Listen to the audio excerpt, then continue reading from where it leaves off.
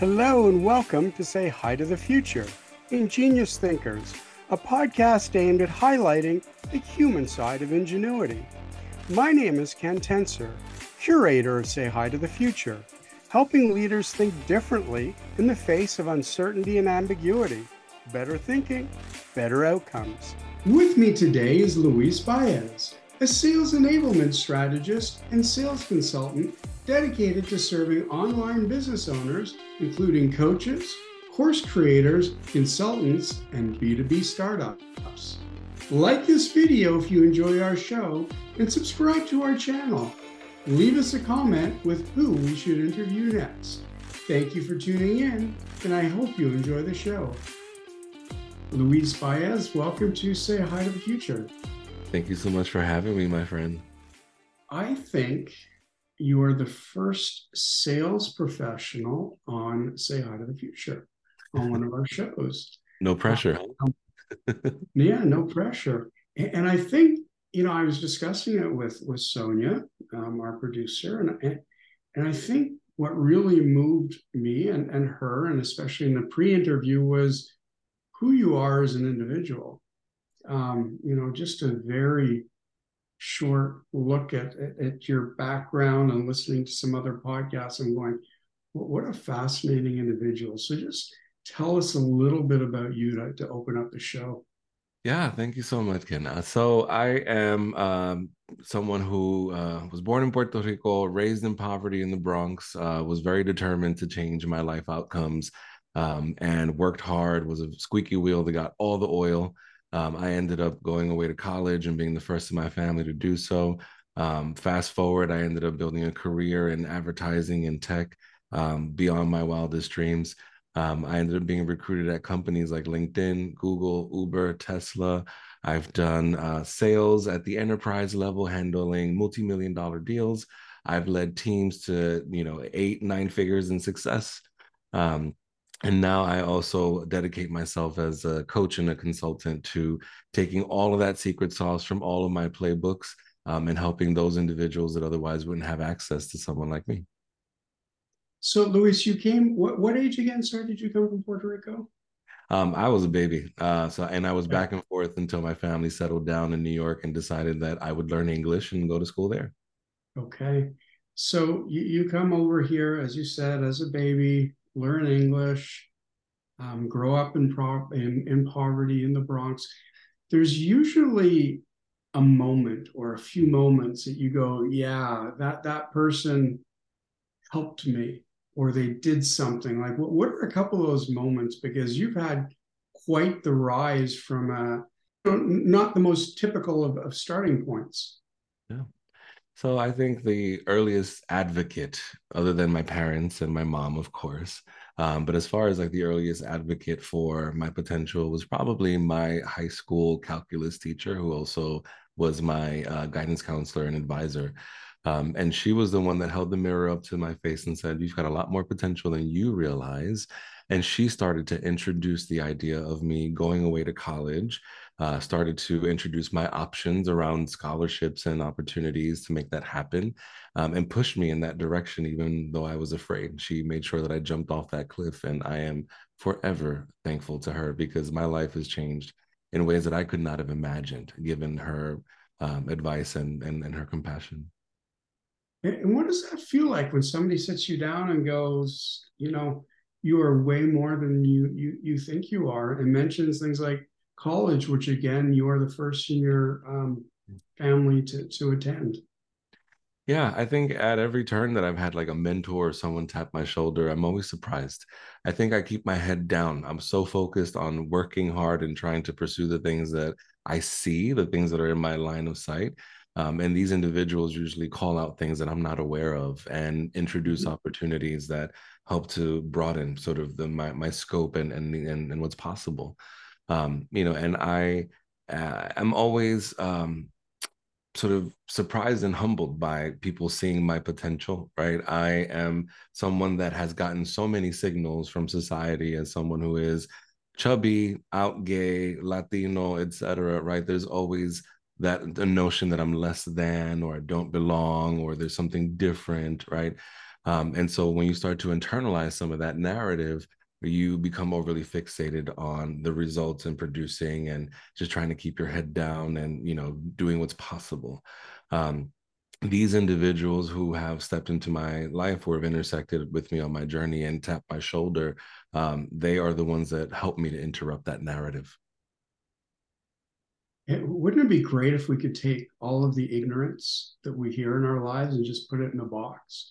I mean, it almost seems that that's what you've been able to do, if you will, because I know we all hear some awful things along the way, but you seem to, again, you seem to be able to put it away and say, no, you're not going to define me. I'm going to define me.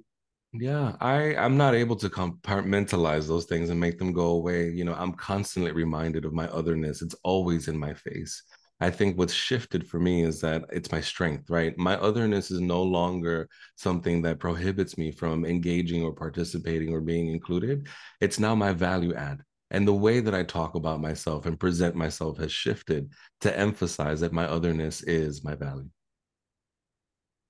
So let's take that and how you just define value and how you now define who you are and move to something that you speak to quite a bit, which is leading with authenticity. Mhm. Um, and I think that here I'll just read something you wrote about when you moved from New York City to the Bay Area on a whim. No job, no ride, no network. In pursuit of all the promises and spoils that came with having a job in tech. Yeah. What is authenticity, and how did you make that Yeah. transition, if you will, to leading with it? Yeah. So, for context, I got my sales career started in advertising sales in New York City, which was at the time a very relationship focused sort of industry. And it was all about, fitting in and keeping up with the Joneses. And it was all about who you knew. Ultimately, the decision to do business with someone was based on their likeness. And I, in many occasions as an out gay man, and as someone who was of a different sort of ethnic and racial background than other people in the room, I had to do a lot of adapting and adopting and assimilation and fitting in and laughing along with the joke, even though I didn't agree with it. Right? We were talking about some very different times, and I was very early in Mhm. my career and quite determined to come up and to remove the friction from that process. But I wasn't entirely satisfied. To your point about the matter of authenticity, I didn't feel like I was showing up as my whole self. Cut to me transitioning to the West Coast. You mentioned Silicon Valley. There was that promise that you could work at a place like Google or LinkedIn or anywhere else that I've been, and you can bring your whole self to work. And it's actually something that is celebrated, it's something that's desired. People want that perspective on customer experience and product design. They want to make sure that things aren't created in a vacuum or in an echo chamber. And so that was what attracted me to the industry and to making that move to the West Coast. And what I ultimately found was that I am not your typical salesperson. I'm not someone who's overly extroverted. I'm not someone that's very sharky or pushy.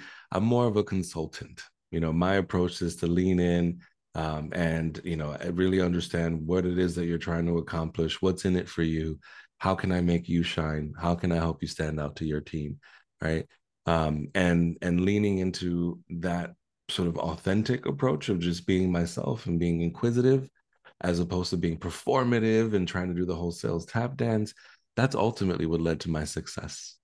I'm not someone that was always welcomed in the conversation. My expertise wasn't always immediately appreciated. And so I had to work to bring that sort of space and that energy where people could just be themselves. They could trust me and then ultimately lean into the opportunity to receive the advice that I had to offer. So I had to take a very different approach. And when you tell that story and the wonderfulness, I guess, of being able to bring your whole self to work, especially in a sales role, when you think of the flip side, the sheer stupidity Mm.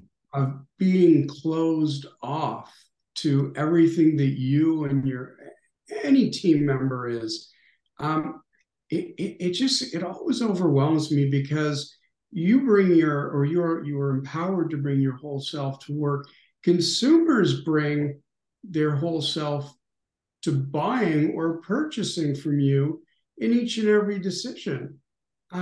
Whether they are, you talk about being out and gay, urban Puerto Rican, whether people are as open and honest as you, or they keep it inside, when it comes to the purchasing decision, Mm. it's there.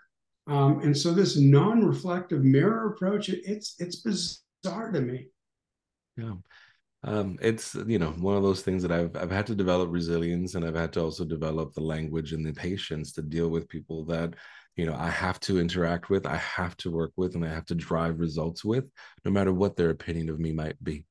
And I'm thankful for that, right? I think that, yes, I've worked a lot harder to earn my seat at the table, and my seat was the wobbliest chair all the way in the back with the worst lighting. But it's my seat, and I have to take advantage of it. I have to make the best of what it is that I have. And oftentimes, I have been able to advance my career by just leading by example, right? Rather than complaining about the things that I don't have or being defeated by the way that I'm being treated, I really just focus on, this is my time to shine, right? Like, I've got this opportunity, and I need to seize it. And it's not always easy. It's not always pleasant. I don't always have people in my corner. I don't always have the answer or the context or the experience or the mentorship. But I'm quite determined, because I think that my presence, that resilience, is how we start to change the status quo, how we start to shift the perception of what leaders look like and what they sound like, or even how they lead. Because my approach is entirely different than other people. I'm not someone that leads with fear. I'm not here to scare you into doing your job. Instead, I practice this sort of servant leadership. I show up and I inquire, what is it that you need to contribute your highest? And then I take it upon myself to deliver on those things that you need. And that's ultimately how I build that trust, no matter what people may think about me. When they start to see how I engage and how I lead, how I deliver and drive results, that starts to shift the narrative.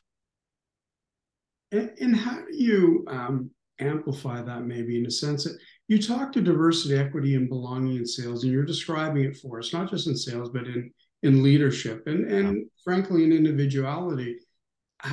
How does this become much bigger than Luis Baez? Yeah, you mentioned the word amplification, and that's an important strategy. I think that one of the ways that I've been able to gain visibility in boardrooms across cross-functional projects, et cetera, is by amplifying other people's contributions such that they are compelled to amplify mine.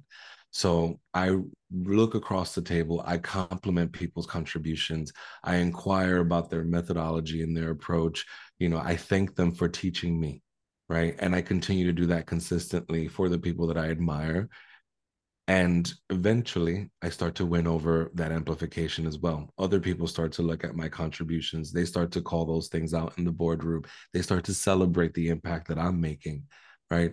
Those allyships and those alliances are incredibly important. But the matter of amplification is a concerted effort and a lot of goodwill. You're going to make a lot more deposits than you get withdrawals out of the process.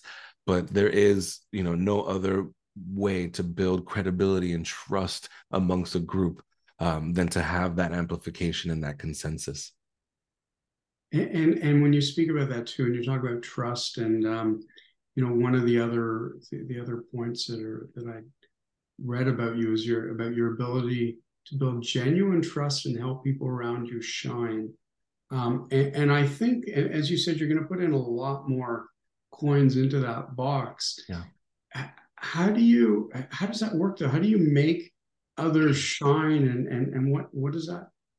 What's the takeaway, I guess? Yeah, I think a really good leader is not someone that makes everything about themselves. A leader instead places the spotlight on the people that they lead, right? And so I'm someone that, by my sort of introverted nature, I don't care for the spotlight. I don't need to be number one. I don't need to be center stage. My voice doesn't have to be the only one. And I don't assume full expertise and knowledge in anything, right?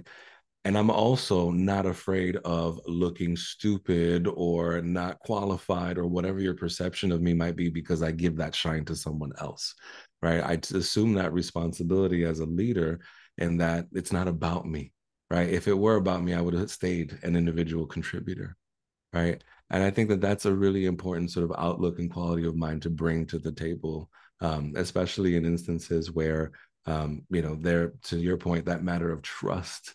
You start to develop that trust by becoming known as that person who amplifies others, uplifts every other person around you, is reliable, is a subject matter expert, right? That sort of credibility comes with time and with consistency in that practice of removing that spotlight from yourself. And at the end of the day, and not for everyone, but I think we're very aligned here, is that looking at somebody achieve something and that smile on their face in that moment, know that even if it was only 1 or 2% contribution, you had something to do with that incredible sense of pride that somebody else is feeling. Yeah. That's honestly why I do the work that I do, right? I live for those aha moments when I see those expressions on people's faces, when their self concept has shifted, the way that they think about themselves or their capabilities or what they can contribute or how they can impact. That's why I do the work that I do ultimately, right? I had this amazing experience of being the Olympian, right? And now I'm the Olympic trainer. I'm training the next person to make their highest contribution. So something very much related is entrepreneurship. Hmm. And I know you speak to a lot of, or you work a lot of around entrepreneurship and inspiring it. So, first of all, tell us what it is. Entrepreneurship is a work ethic and a quality of mind where someone shows up into a company at their workplace, and rather than clocking in and out as an employee that just has a job description, they have a sense of ownership in the business. They have a sense in building that business and bringing other people into that process and showing up like an entrepreneur. And it's something that I heard of but never quite understood until I took a step back from working corporate and decided to start my own consultancy. At that point, I was helping other businesses build out their sales teams and their sales processes and playbooks. And in the process, I realized that unbeknownst to me, I had developed the work ethic and the mindset and the thinking of an entrepreneur before I stepped into those shoes. The reason for that is I worked at all these companies that I'd been recruited at as an early or sort of salesperson, or early startup sort of sales force of a company, launching a new Right. product, building a new territory, building new relationships. I had developed those skills before I did start to do that for myself. When I was ready to step back into building my career, I showed up with a very different outlook and approach. Right? After experiencing being an entrepreneur, I stepped back into corporate with this sense of ownership. I've got this. I'm building a department. I'm building a team from the ground up, this entire function from the ground up, bringing that same sort of work ethic that I had as an entrepreneur, but with that realization that, number one, I'm not responsible for all of that overhead, right? As an entrepreneur, it's on you, right, to do all of the things or to hire people. When you step into a business, your marketing is done, your legal is taken care of, your product development is all handled, right? You're just solely in that chair of selling Mhm. and engaging new customers. And it changed the way that I showed up, and it also made me appreciate differently sort of my equity in the company. One of the attractive things about working in tech, and one of the reasons people join the industry, is that in addition to competitive salaries, you're also given equity in a company. And that's Right. real ownership in a business. And so I started showing up like a boss, and I started reminding people around me that my influence in the boardroom expands just beyond clocking in and out, because I literally own a piece of this business. And so I show up like a boss. And I think you picked up on something that's so critical. I mean, other than the ownership and the feeling, and we'll get to that, but a lot of people open up by saying entrepreneurship is a form of corporate entrepreneurship. And I think you very correctly identified that it's not. That an entrepreneur is distinct in the sense of the type of risk that they have, the type of support in finance, accounting, ops, whatever it is that an entrepreneur does not have. And I wanted to point that out because, yeah, like you, I've done a lot of work around entrepreneurship. And when I go and try and teach it, I find that that is the first brick wall that I have to smash through. So, one, thank you for that. The second thing, though, is getting for a company to be really successful at it. Um, the extrapolating what you said, they need to understand what to do to support the entrepreneur, because you are asking them to take a risk. You are saying you could be really good or really bad, or succeed or really fail in this, and everyone's going to see it. I mean, that must be painfully scary at certain moments. Yeah, a lot of the work that I do as a consultant when I step into another business and we start to implement playbooks, sales processes, and we look at the hiring profiles for their sales force and looking at the customer experience. I often start, there's always this appetite of like, oh, we need an onboarding program, right? We're going to hire people. We need to make sure they're onboarded. We need to make sure they're super productive. Great. Let's take a step back because to your point, these people need to be supported. And what kind of culture and environment are you creating for them? And so Mm-hmm. this sort of approach around fostering a performance-driven culture that's centered on these entrepreneurial sort of pillars requires working with the leadership first. They're often eager to experience a high productive, high performing team like the ones that I've been a part of in Silicon Valley, right? What they hold on to are these assumptions and old world notions about leadership, right? They have to let go of this sort of dictatorship approach around leadership where they know it all and do it all. They have to assume servant leadership instead, right? Rather than being the gatekeeper of every approval, they have to create processes to make things turnkey and self serve for their people Yeah. to accelerate the velocity of revenues and to keep them optimally productive. You also have to set up guidelines for how what's expected of them, right? You have to give people the permission to show up like entrepreneurs, and then you have to create processes for celebrating those behaviors and exemplifying those behaviors, right?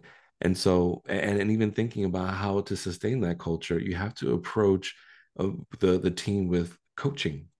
You have to adopt a coaching methodology, individual coaching, group coaching, tracking performance over time, right? And so before we get into let's develop this amazing onboarding program for your sales reps as they come in, let's first realign your sales leaders and all your other leadership thereof to able to support and sustain this culture. So that's where this work begins, is you have to shift the culture at the top first. Absolutely. And I think one of the really important things you said is or used as the word shift. Hmm. And I think that the entrepreneur and the people guiding the process also have to understand the shift that the leader is going through. I came from an age or an era where literally my last business school class, we're getting ready to graduate. And I remember the professor saying, when you keep your head down and put one foot in front of the other, and, in 30 years, you'll put your head up and you have a gold watch. Um, didn't work for me. I've been an entrepreneur for decades. I'm not really good at listening. Well, sorry, I'm pretty good at listening, and not bad at hearing, or the reverse, however it goes. But my point is, we were taught a different form of leadership. I've had to relearn in the last 10 years of my life, my business life, that being a leader is very different than it was 20 or 25 years ago. And I think that that is super important to the success of it. It's not just the leader, it's the entrepreneurs who have to know the leaders were not taught what they're doing today. They are relearning themselves and have a little bit of flexibility or give them a little latitude for imperfection. Yeah. A lot has shifted, right? When we think about what the world used to be, people would join a company and stay with a company for 10 plus years. And that was a social norm, a cultural norm, and an expected behavior of any professional.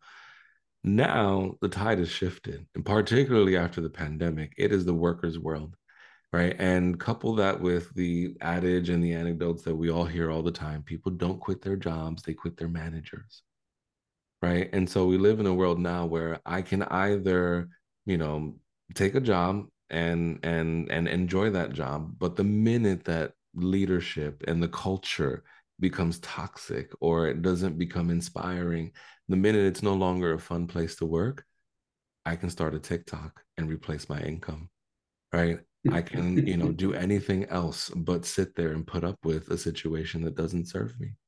And, Right. especially with the aspirations of people like wanting to move into tech or wanting to work in such environments and cultures, right? There is this expectation that people move around every 18 months within the industry, right? It's something that actually benefits the industry because you have this sort of cross pollination of ideas that happens and things aren't built in these echo chambers. And so the tide has shifted, the expectation has shifted. And when we talk about attracting talent and retaining talent, it's about the environment and the culture and the opportunity that you create for them. Will they Right. be able to whistle while they work? Are they going to receive the mentoring and coaching and professional development that they seek to ultimately grow within your business? Because it's quite easy for me to leave and see the promotion that I'm looking for rather than sticking it out with you. Luis, it's amazing how quickly our time can go by. It's say hi to the future, and it is coming to an end. I have to say that the conversation has been delightful and incredibly informative. And that teacher who was also your guidance counselor, boy, do they recognize something real in who you are, and so deservedly putting you on a path to, obviously it's your path that you worked at, but those moments in our lives when we can recognize them, it's amazing how they can, you know, push us forward to incredible heights. Um, in closing today, I just want to, there's one last thing that you speak to that I'd like to throw out there. You say that excuses are the tools of idiots. Um, tell us about that. That is advice that I received from someone that was like my arch nemesis in college. Just someone that when I first heard this, I took it to heart of like, how dare you? Like you just like low key called me an idiot. But it's something that I have thought about. It's like I can make excuses for not doing things, not showing up, not asking for help, not being inquisitive, or I can do what needs to be done. And so I use that as a reminder to myself, excuses are the tools of idiots. I'm too smart to use excuses or to make excuses, right? It's in my control to move and to make things happen. And every step of the way, this is something that I am very certain of. And given the experience that I've had, it's always in the retrospect that you learn. I have always had the things that I wanted and needed along the way, as long as I've shown up, right? The minute I shy away, everything else goes away. But the minute I show up and stop making excuses, suddenly solutions are found. The budget shows up, the connection is made, the mentor taps the shoulder, right? And so I just want anyone that's listening to this to just remember that when you signal to the universe and to everyone around you that you are ready to receive, then you will. The number one rule in business, in my mind, just show up. Hmm. Luis Baez, it's been an absolute pleasure. Thank you for taking the time and joining us on Say Hi to the Future. Thank you so much for having me, Ken. It's been a pleasure.